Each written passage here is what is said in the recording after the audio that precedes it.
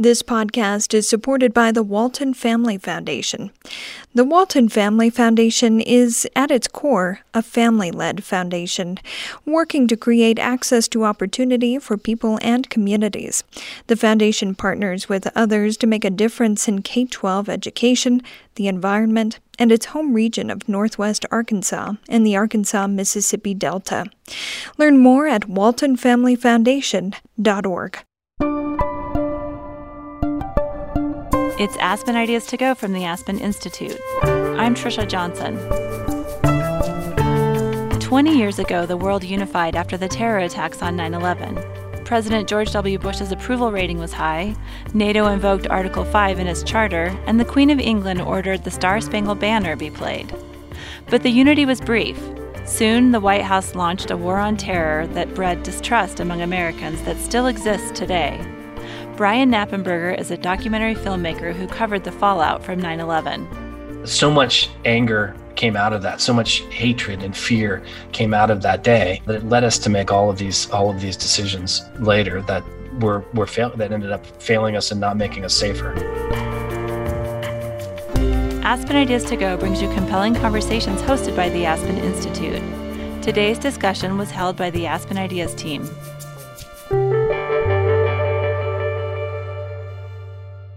For Brian Knappenberger and journalist Garrett Graff, September 11, 2001 changed their careers. They knew it was a watershed moment for the nation and felt compelled to report on what happened next. Knappenberger went to Afghanistan and made his first documentary, turning his lens on a small village leveled by an early U.S. bombing campaign. Graff followed how the American government reacted to the terror attacks. Both say political leaders in the United States made serious blunders. Graff wrote a book about 9/11 and hosts the podcast Long Shadow, which examines lingering questions after the attacks. Knappenberger is the director of Turning Point, 9/11 and the War on Terror, a docuseries on Netflix that highlights why America was attacked, the intelligence breakdown that allowed the attack, and how decisions by the nation's leaders have led to problems today. They're interviewed by Vivian Schiller, the director of Aspen Digital at the Aspen Institute. Here's Schiller. You know, what we're talking about today is not so much, we're just past the 20th anniversary of 9/11, and there was a lot of discussion, very much of it very moving and, always shocking about what happened on that day, and which all of us, of course, remember so vividly. Today, rather than that, it seems fitting, now that we're past the anniversary, not to talk about so much the events of September 11th, 2001, but to talk about the legacy of September 11th, 2001, because it's profound. And, Brian, you have said that your framing for your documentary is that modern history can be divided into two time frames, before 9/11 and after 9/11. And Garrett, in some of your writing, you wrote, the events of September 11th, 2001 became the hinge on which all of recent American history would turn. So there's a lot to get into, and I'm eager to get into it. But I want to start by asking you, not so much your historical perspective, but a very personal question, which is, where were you and what did you experience when you got the news? And which news did you get first? Garrett, I'll start with you. Sure. So I was a college student. I was in college in Boston. I was eating breakfast in the dining hall when a friend came by, must have been around 9:15, and said that there had been two planes that had crashed into the World Trade Center. I was a reporter for the college newspaper at the time and spent the day, doing the local reporting around the issue.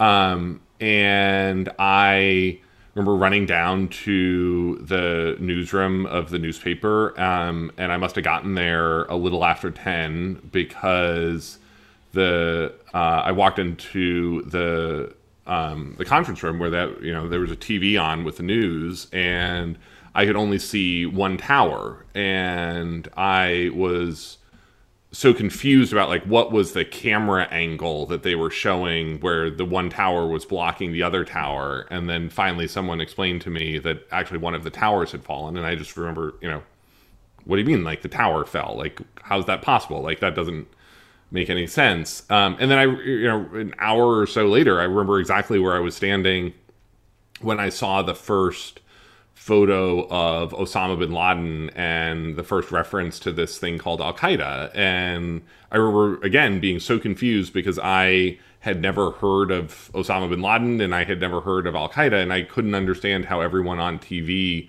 seemed so sure that this was the guy who had attacked us when I had never even heard of him. And when I talk about the day, when I sort of talk about the day in my work, I always try to come back to that experience, not because I have a unique 9/11 experience, because I actually think I have a uniquely boring 9/11 experience. But that it is indicative, I think, in the way that we sort of mistell the history of 9/11 now, as we sort of talk about it as this discrete event.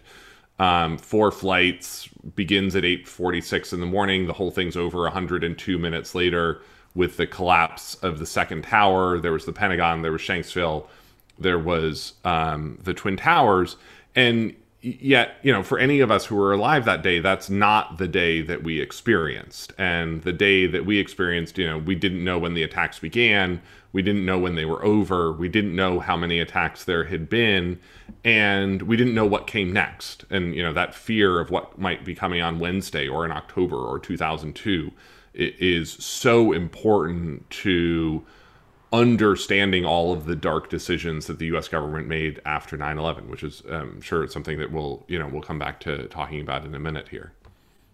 Brian, I'll come to you in a second. But Garrett, one of the things that I've heard you say on your podcast and elsewhere that I find so interesting is that those 17 minutes between when the plane hit the first tower and the plane hit the second tower were the most interesting moments of the day, because so many people, right, thought that it was some kind of accident or a small plane. Just say a word about that, because it so reflects the confusion about that day. Yeah. So this is that 17 minutes, 8:46 to 9:03, to me is always the most interesting moment of 9/11, because you see just how innocent a country America was that Tuesday morning, sort of just how different a country we were that morning. We were not a country that was conditioned to terrorism. We were not a country where people were afraid of being in public spaces. And that you see in those 17 minutes, sort of everyone have this same sort of collective shrug. And you see, New York City commuters continue to pour into New York City and sort of keep going to their desks. You see people in the South Tower in the World Trade Center just sit there and watch the burning fire across the plaza in the North Tower. You see, people on Capitol Hill. I quote in my book Brian Gunderson, who's the majority leader of the chief of staff to House Majority Leader Dick Armey that morning, and he says, I thought it was going to be like a bad school shooting, the type of thing that dominates national news but doesn't actually change anyone's day. And even the National Security Advisor Condoleezza Rice and President Bush, they sort of have the same reaction. What a strange accident. Let's wait and see more. And Condi Rice goes on into her 9 a.m. staff meeting, and George W. Bush walks into that classroom in Emma Booker Elementary School. And you just see like this country in those 17 minutes that is completely unrecognizable to us now in terms of sort of where our instincts go, where our fears go, and sort of what the type of country that we have now become since 9/11. And we're going to come back to that, the kind of country we have become. But Brian, let me turn to you. So tell me about your experience that morning. I have a uniquely boring experience too, similar to what Garrett was talking about. I was in Los Angeles at the time, and somebody called me very, very early, in the morning, and said, "You got to turn on the television." And I turned on the television and watched, and I think I saw the second plane hit. And I was just I was mesmerized by it. I was basically just so drawn into it. I probably didn't leave the screen much for about a week. I was I guess I had a similar thought to what Garrett had thought. Who are these people? Who are, as this sort of name starts surfacing, Osama bin Laden and the word Al Qaeda, I'd never heard that before. So it's, you're starting trying to figure out and put the pieces together. I remember at one point going out to a restaurant to get some food, and somebody had taken one of those big old tube TVs that you never see anymore and put it on the bar, and the whole restaurant was kind of huddled around it. It was a worldwide, certainly all the United States, but worldwide kind of event where everybody's trying to figure it out. I was immediately compelled. I wanted to dig deeper. I knew that our country had changed dramatically, and I knew that this was something that I was drawn into on a personal level, that this would sort of change the trajectory of what I was doing, what my work would be. And so I immediately started, I was interviewing people. My first thought was to go to immediately to New York. But instead I ended up going to Afghanistan right after the sort of initial fighting died down, and made one of my very first films. And I was still there actually on the 1-year anniversary of 9/11 in Afghanistan, which became a film called Life After War, and eventually was on PBS Frontline. But it was such a massively transformative period of time, being there in Kandahar for me personally, and just understanding what was going on with that country, that ever since that time I wanted to complete the circle and go back and figure it out. But and chart the war, which I think ultimately was one of the most underreported wars in United States history. So I guess that's a short version of it. But it was something that one of the main characters in that film said that it was like the tectonic plates of history were shifting, and that we were kind of going. We wanted to be right there where those plates were grinding most forcefully. It's interesting. You both say that your experience that morning was rather boring, and yet for both of you, the events of 9/11 really shaped the trajectory of your careers. Whether it's Garrett, your books and podcasts and articles and speaking, and Brian, of course, your extraordinary filmmaking. You both have some pretty harsh judgments about the role of the United States and the impact on the United States and the world in the years coming after 9/11. Garrett, in your recent story in The Atlantic, you said the United States, as both a government and a nation, got nearly everything about our response wrong on the big issues and the little ones. So talk a little bit about that, please. Yeah, I've spent most of these last 20 years, as you said, covering 9/11 and how it's changed our politics and our government, and it is a major point of 3 other books that I've written even before I wrote my 9/11 history. And it's really striking now, looking back, that I think, got almost every aspect of the war on terror wrong. That we misidentified our allies. We misidentified our enemies. We at home, unleashed a series of political forces that are sort of quite dark and tragic. And then, in some ways, as someone whose background is primarily in covering federal law enforcement and intelligence, the part that is most tragic to me is how we got our quest for justice wrong. And, that we compromised our morals and our values along the way. And here we are 20 years later, and I think, our country is less free, more morally compromised, and more alone on the world stage than we ever have been. And that's particularly awful when you look at the grand arc of where 9/11 began. This incredible moment of global unity, of national unity. I mean, President Bush's approval ratings in the 90s, NATO invoking Article 5 of its charter for the first and only time in its history. An attack on one is an attack on all. The morning after 9/11, the Queen in England had her band play the Star Spangled Banner at her sort of morning parade, the first time in 600 years that the band had broken with the tradition of its sort of morning, UK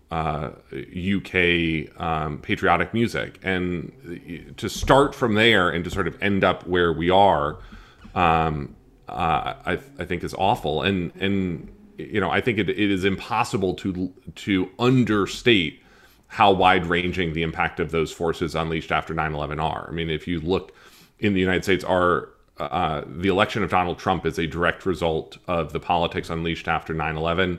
The insurrection on January 6th, stems from the anti-immigrant, anti-Muslim, nativist, nationalist politics that the Republican Party embraced after 9/11. In Europe, Brexit and the collapse of the dream of a united continental Europe is a direct result of the destabilization of the Middle East that began after 9/11 in response to the war on terror. So, I mean, this is something that has had super wide-ranging negative consequences, not just for the United States, but the entire world.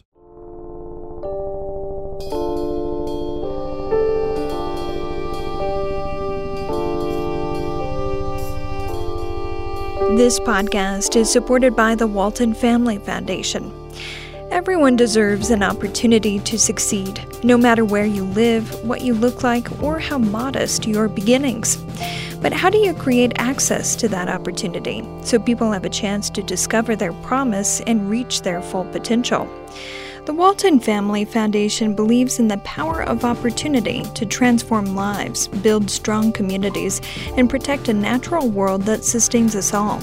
For more than 3 decades, the foundation has been inspired by those who never see a challenge without striving to overcome it, those whose inventions are driven by necessity, the dreamers, the doers, those who are closest to the problem because they are closest to the solution.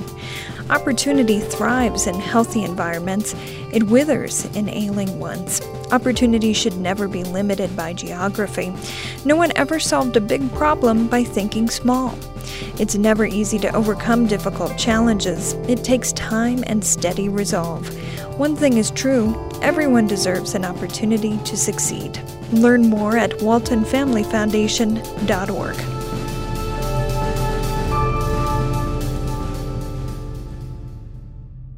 Brian, how did we get this so wrong? I mean, it's not, we've got, the actions of George W. Bush, but then we had 8 years of Barack Obama, Trump, now Biden. How did this go so colossally? How did we squander that momentary flash of goodwill, at least towards most? I think many brown people in this country would say it was never there from the first moments of 9/11. How did that happen? How did that play out? Yeah. How did we become a weakened nation? Yeah. Well, in some ways, the series that we just kind of created kind of drills down on all the specifics, partly of what Garrett was just mentioning. We start even before 9/11 and look at the Soviet invasion of Afghanistan, the CIA support of the Mujahideen during that period of time, and this sort of proxy war against the Soviets, the rise of Al-Qaeda during that time, the collapse of Afghanistan into this bloody civil war after the Soviets left, and our kind of stepping away from supporting that country.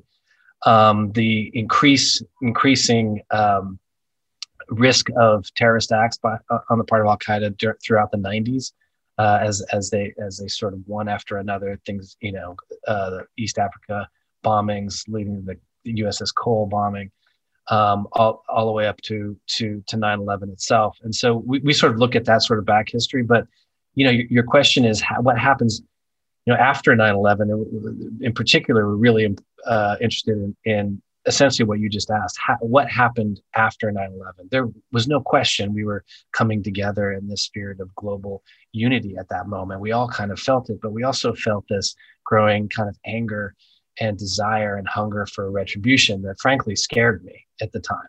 I felt that it was taking on a very kind of different kind of face, as well as these sort of stories we were hearing of us coming together. So the decisions that were made after that are pretty dramatic. One,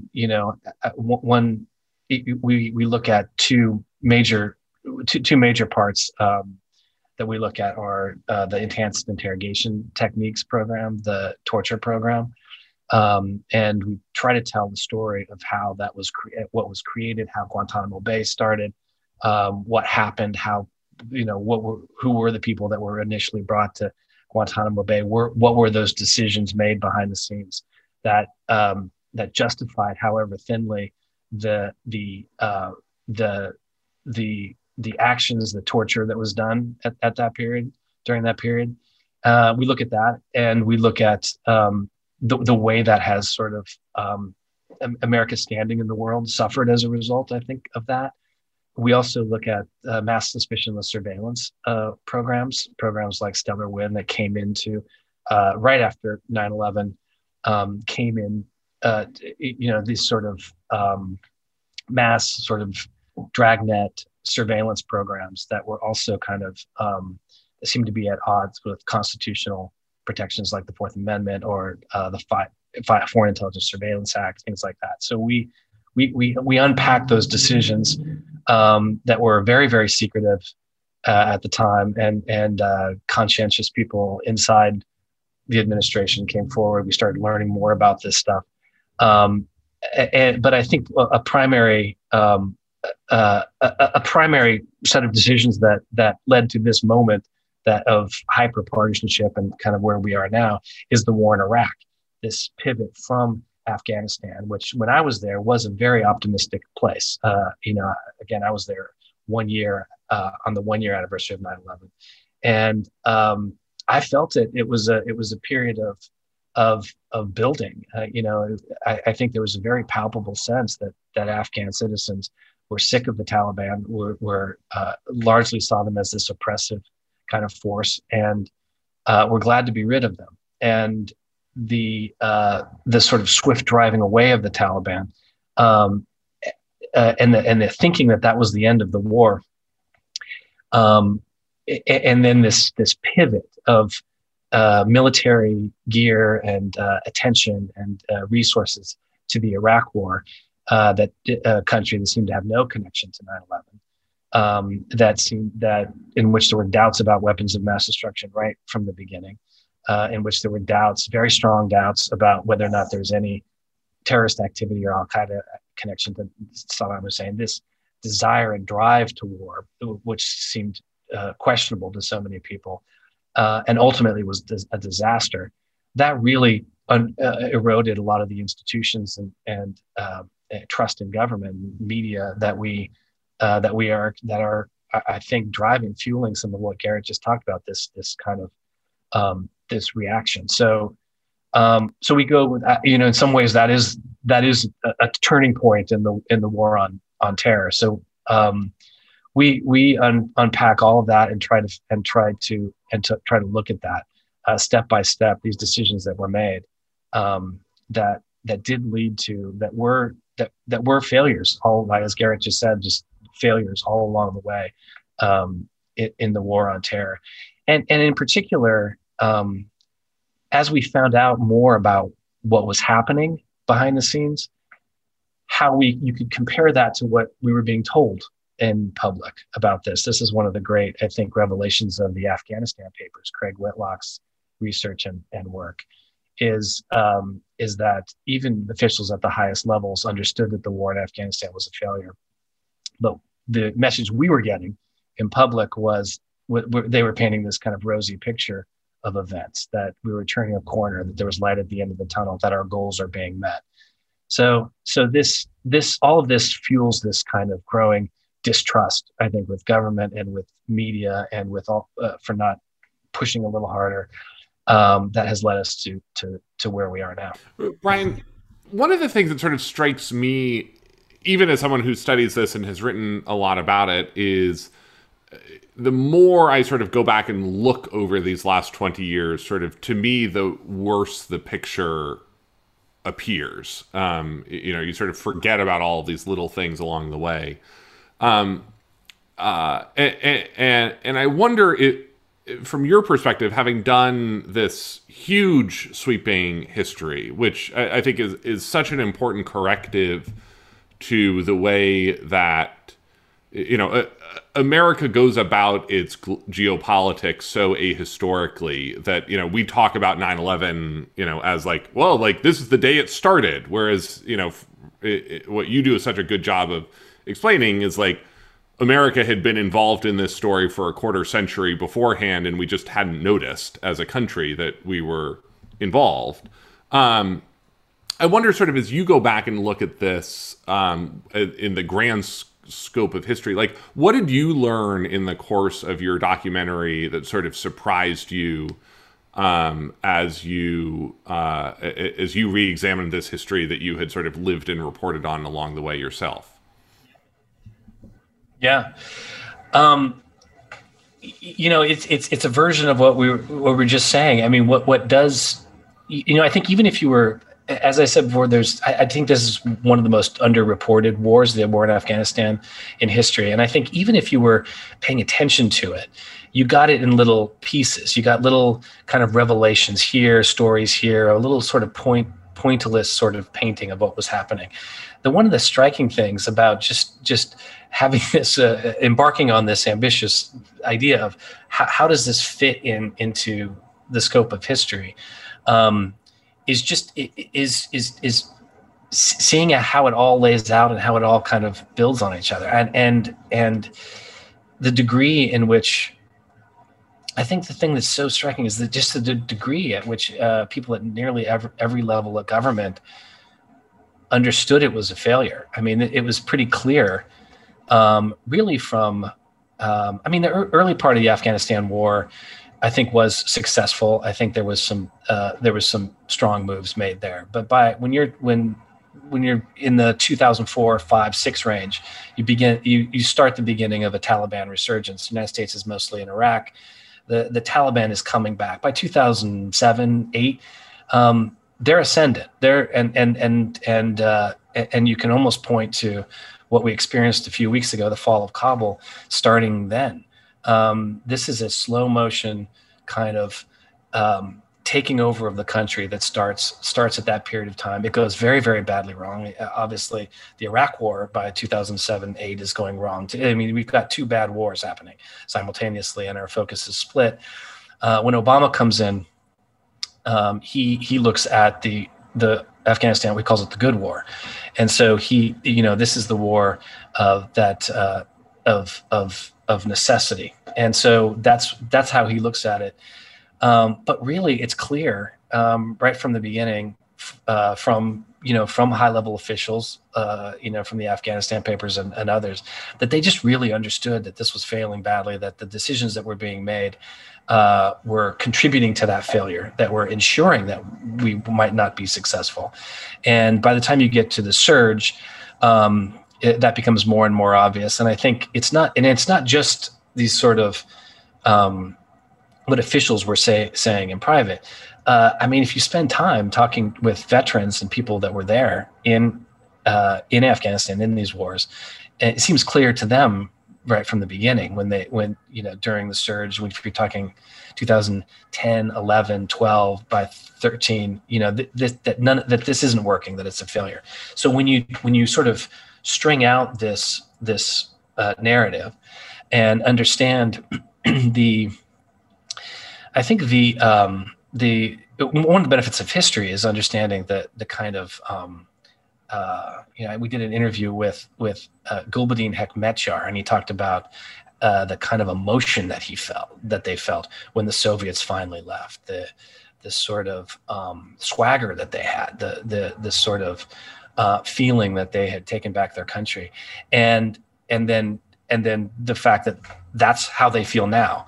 And so you're looking at this broad scope of history, and you're understanding not just the roots, but the failures that have been clear since 2005, 5, 6, 7. That I think is the most striking thing. I mean, I guess it's not a singular kind of answer to your question, but it's the weight of those decisions over time, and how clear they were, both to people at highest levels and veterans on the ground, and the way it fed into the sense that Afghans had of themselves at that period. That really, it's the cumulative effect, I think, of all that was surprising. Does that answer your question? I feel like it's a giant answer to a question, but it is the level at which people understood that this was a failure for the length of time, I think was surprising. Which I think is not unrelated to why we stayed for so long. That I think, like, I really think that, 15 years of this war was just no one could figure out how to get out of it, and knew that we were going to lose, and didn't want that loss to sort of, happen on their deployment, their assignment, their term, or their presidency. Yeah. I think that's true. There is the old saying that, we didn't fight a 20-year war, we fought 21-year wars. That every year there seemed to be a new plan. Of course, there was a huge turnover of troops, and that there wasn't a lot of, or any real long-term thinking as to how or what the goals were, and what it would mean to win this war. And of course, we see that playing out in the backlash to Biden's move to pull all the troops out, and the tragedies that we're seeing there, and the reaction at home, which is what I want to turn to in our just remaining few minutes of this podcast. I want to come back to the U.S. domestic legacy of 9/11. You talked a little bit about this earlier, Garrett. In fact, I'll quote you where you from your recent story, you said the tragic consequences, cynical choices, and poisonous politics. You write that the enemy we ended up fighting after 9/11 was ourselves. And you draw a line. You mentioned earlier, you drew a line between the events of 9/11 and Donald Trump and what we're seeing in the polarization in America. Say more about that. Yeah, and this is, like, I think, to me, one of the parts of, this last week that it has been so hard. It is, everyone's like, well, we seem so divided now, and we were so unified then. But to me, the two are actually very closely related. Like, the polarization and the division that we have now is the direct result of the choices and the cynicism of the way that we pursued this war on terror. And you see that in the Republican Party, in the stoking of, anti-Muslim, anti-immigrant, nativist nationalist politics. I mean, Donald Trump, comes to the fore on the back of the birtherism movement. I mean, by 2008, the attack on Barack Obama is, this is Barack Hussein Obama, the closet Muslim Kenyan, raised in a madrasa in Indonesia, sort of, et cetera, et cetera, et cetera, all of which, of course, is false. But, I go back, again and again, as I think about this, to, Colin Powell had that Meet the Press segment in the fall of 2008 with Tom Brokaw, where he says, none of that is true about Barack Obama, but that's the wrong question. The question is, so what if it was? Why is the fact that you might be a Muslim disqualifying to participate in American civic life? And yet that was sort of the direction that we have seen the Republican Party sort of run away with over these last 10 years, birtherism, remember Donald Trump's basically first act as president is the Muslim travel ban, which was thrown out repeatedly by courts simply because he was so explicit over the fact that he was just trying to ban Muslims from the United States, that there was sort of no other policy justification for it. And, we look at our nation now as if, who knows how we got this divided and this polarized. But to me, it is exactly the outcome of the political forces that we unleashed after 9/11 and sort of the demons that we created overseas and the demons that we embraced at home. I sort of remain struck by, imagine the different version of this war on terror, where George W. Bush sort of looks at Al-Qaeda and says what it is. This is a group of about 100 people with an identifiable ideology and an identifiable leadership, who exploited identifiable holes in our law enforcement, intelligence, and aviation security blanket to carry out their attack. This isn't a all-powerful, Bond-style villain super army. This is a crowded bus of terrorists that we need to take on around the world. And the way that I'm going to do that is I'm going to throw $3 trillion of American investment into energy independence and renewable energy and weaning ourselves from the corrupt regimes of the Middle East that we have backed for too long. And, just sort of imagine how different of a war on terror that would have been. I don't think we were ever close to that as the outcome. But, there was a very different path to the this. Al Gore version. Yeah. Exactly. Yeah. Well, actually, though. Yeah. The Al Gore version. Yeah. That's so right. One of the, I think, votes that we bring up in the series that I think kind of points to that a little bit is, we interviewed Barbara Lee, Congresswoman Barbara Lee, who, right after 9/11, there's the AUMF, the authorization to use military force, which is a super open-ended authorization to use force anywhere in the world. Doesn't name Al-Qaeda. It doesn't name a country. It just gives this sort of sweeping war powers to the president, which is typically, that's the job of Congress to okay wars. This is unanimous. This goes through Congress unanimously, through the Senate, and Barbara Lee is the single dissenting voice in that. She's the only vote against the AUMF, and her position is that this was a horrible attack. She feels the emotion as much as anybody, but leaders at those moments should have the calmer heads, should try to try to chart the best path forward with this, but we should be responsible with it. That overwhelming military action is not going to do anything to stop terrorism. And she gets death threats. She gets lots of death threats. She's 60,000 or something. She was telling me some massive amount of hate mail. A lot of anger is directed at her, but she's right. And she was the singular voice that kind of saw this and understood this, which is why I wanted to interview her. One of the first people I reached out to for this project. That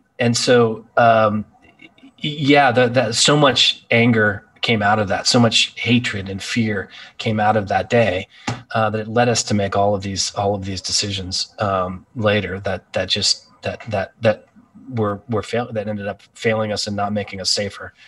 And the other thing is, I think that the war, this is one of the reasons why Garrett's piece in the last 12 minutes of our series is so good. I mean, he points out all of the ways in which it, back to this idea that 9/11 was this sort of hinge of history, that it changed, brought us the Department of Homeland Security.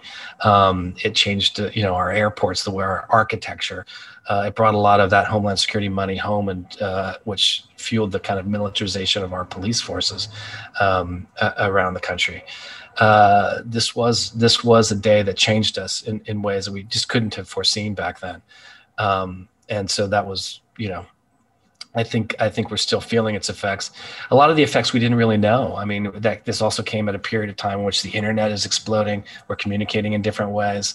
I don't think we really understood or grappled with the idea of surveillance of internet communications and what that parallel fear and technological change was going to do to us. I don't think we still understand some of that, but it's clearly, we're still clearly grappling with how 9/11 changed us. As we wrap up, Garrett, I heard you say on the air the other day that 9/11, with this 20th anniversary, 9/11 moves from memory to history, which I thought was very interesting, particularly because one generally thinks of 20 years as a generation. That's sort of the classic measure of a generation. And the people that are coming of age, the young people who are coming into positions of leadership, or maybe were born, but certainly not of an age to really understand what was happening. How can those who were not around, who did not experience even, that moment where the world changed, how can they think about taking this legacy as they come into positions of leadership around the world, the legacy of 9/11, and what should they take forward as 9/11 moves deeper and deeper into history as for this country? Yeah, this I think it really is a very poignant 20-year mark. I mean, when we look at those 13 Americans, the 12 Marines, and one U.S. sailor who were killed in Kabul during the pullout, only 2 of them were old enough to have been out of diapers on 9/11. And the idea that these wars have been going on so long that they are now increasingly being fought on both sides by people who were too young to remember the catalytic events of the war is a really striking and sad moment. I think that this is the question that you asked, Vivian, is a real tough one, because I don't know how much America can really put any of this genie back in the bottle 20 years later. I think we are going to be reckoning with the challenges that 9/11 have injected into our political and civic life for a very long time to come.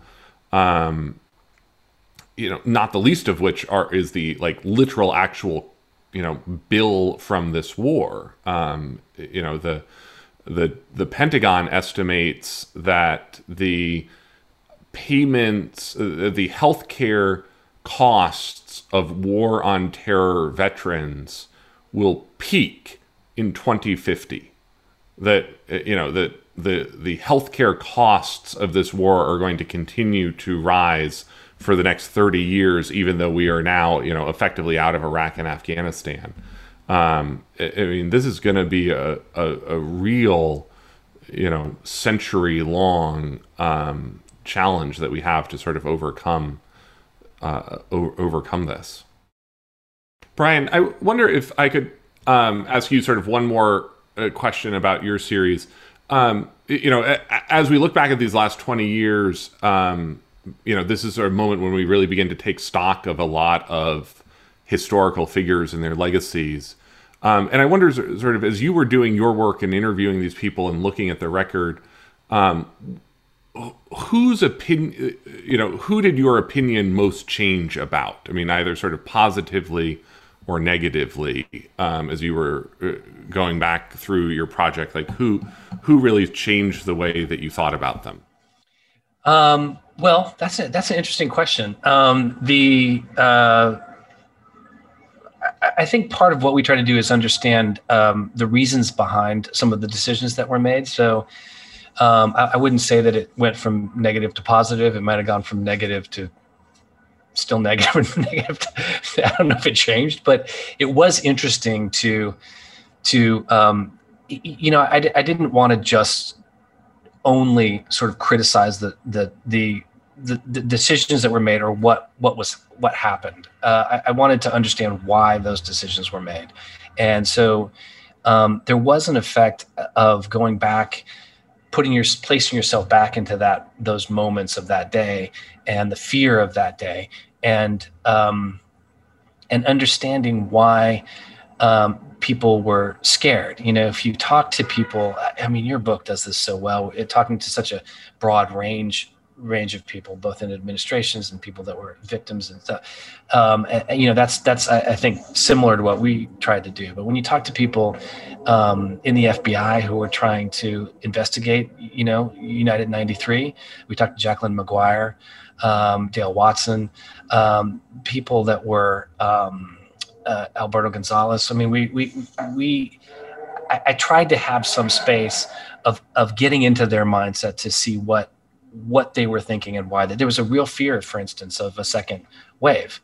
That I think maybe we kind of forget about that, but there was a real high on the list of priorities was this cannot happen again immediately. So how do we do that? So a lot of decisions were made in the fog of war, as Andrew Card says in our piece, or in the fear that came after 9/11 that led to this. And I wouldn't say that necessarily changed it, but it made it more my opinion of their leadership or my opinion of them as historical figures. But it did help understand.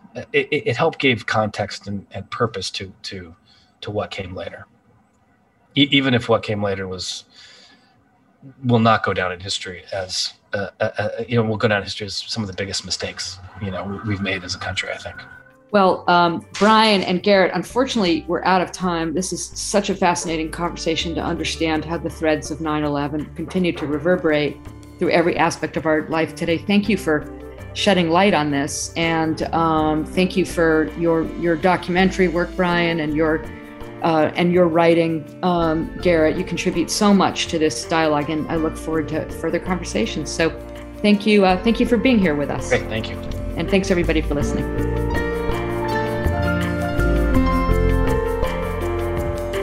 Brian Knappenberger is an award-winning director of documentaries, including Nobody Speak, Trials of the Free Press, and The Internet's Own Boy, The Story of Aaron Swartz. His latest project is the Netflix series Turning Point, 9/11 and the War on Terror. Since the U.S. announced its exit from Afghanistan, Knappenberger has helped get 10 people out of the country. Garrett Graff is a historian and journalist.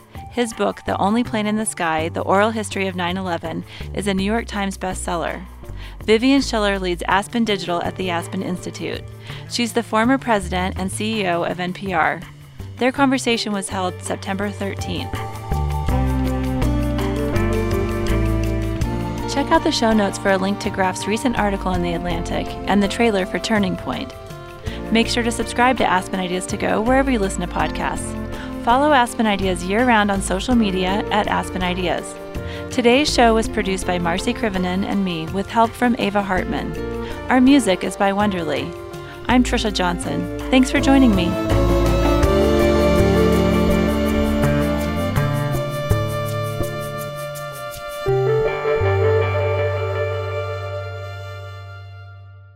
This podcast is supported by the Walton Family Foundation. The Walton Family Foundation is, at its core, a family-led foundation, working to create access to opportunity for people and communities. The foundation partners with others to make a difference in K-12 education, the environment, and its home region of Northwest Arkansas and the Arkansas-Mississippi Delta. Learn more at waltonfamilyfoundation.org.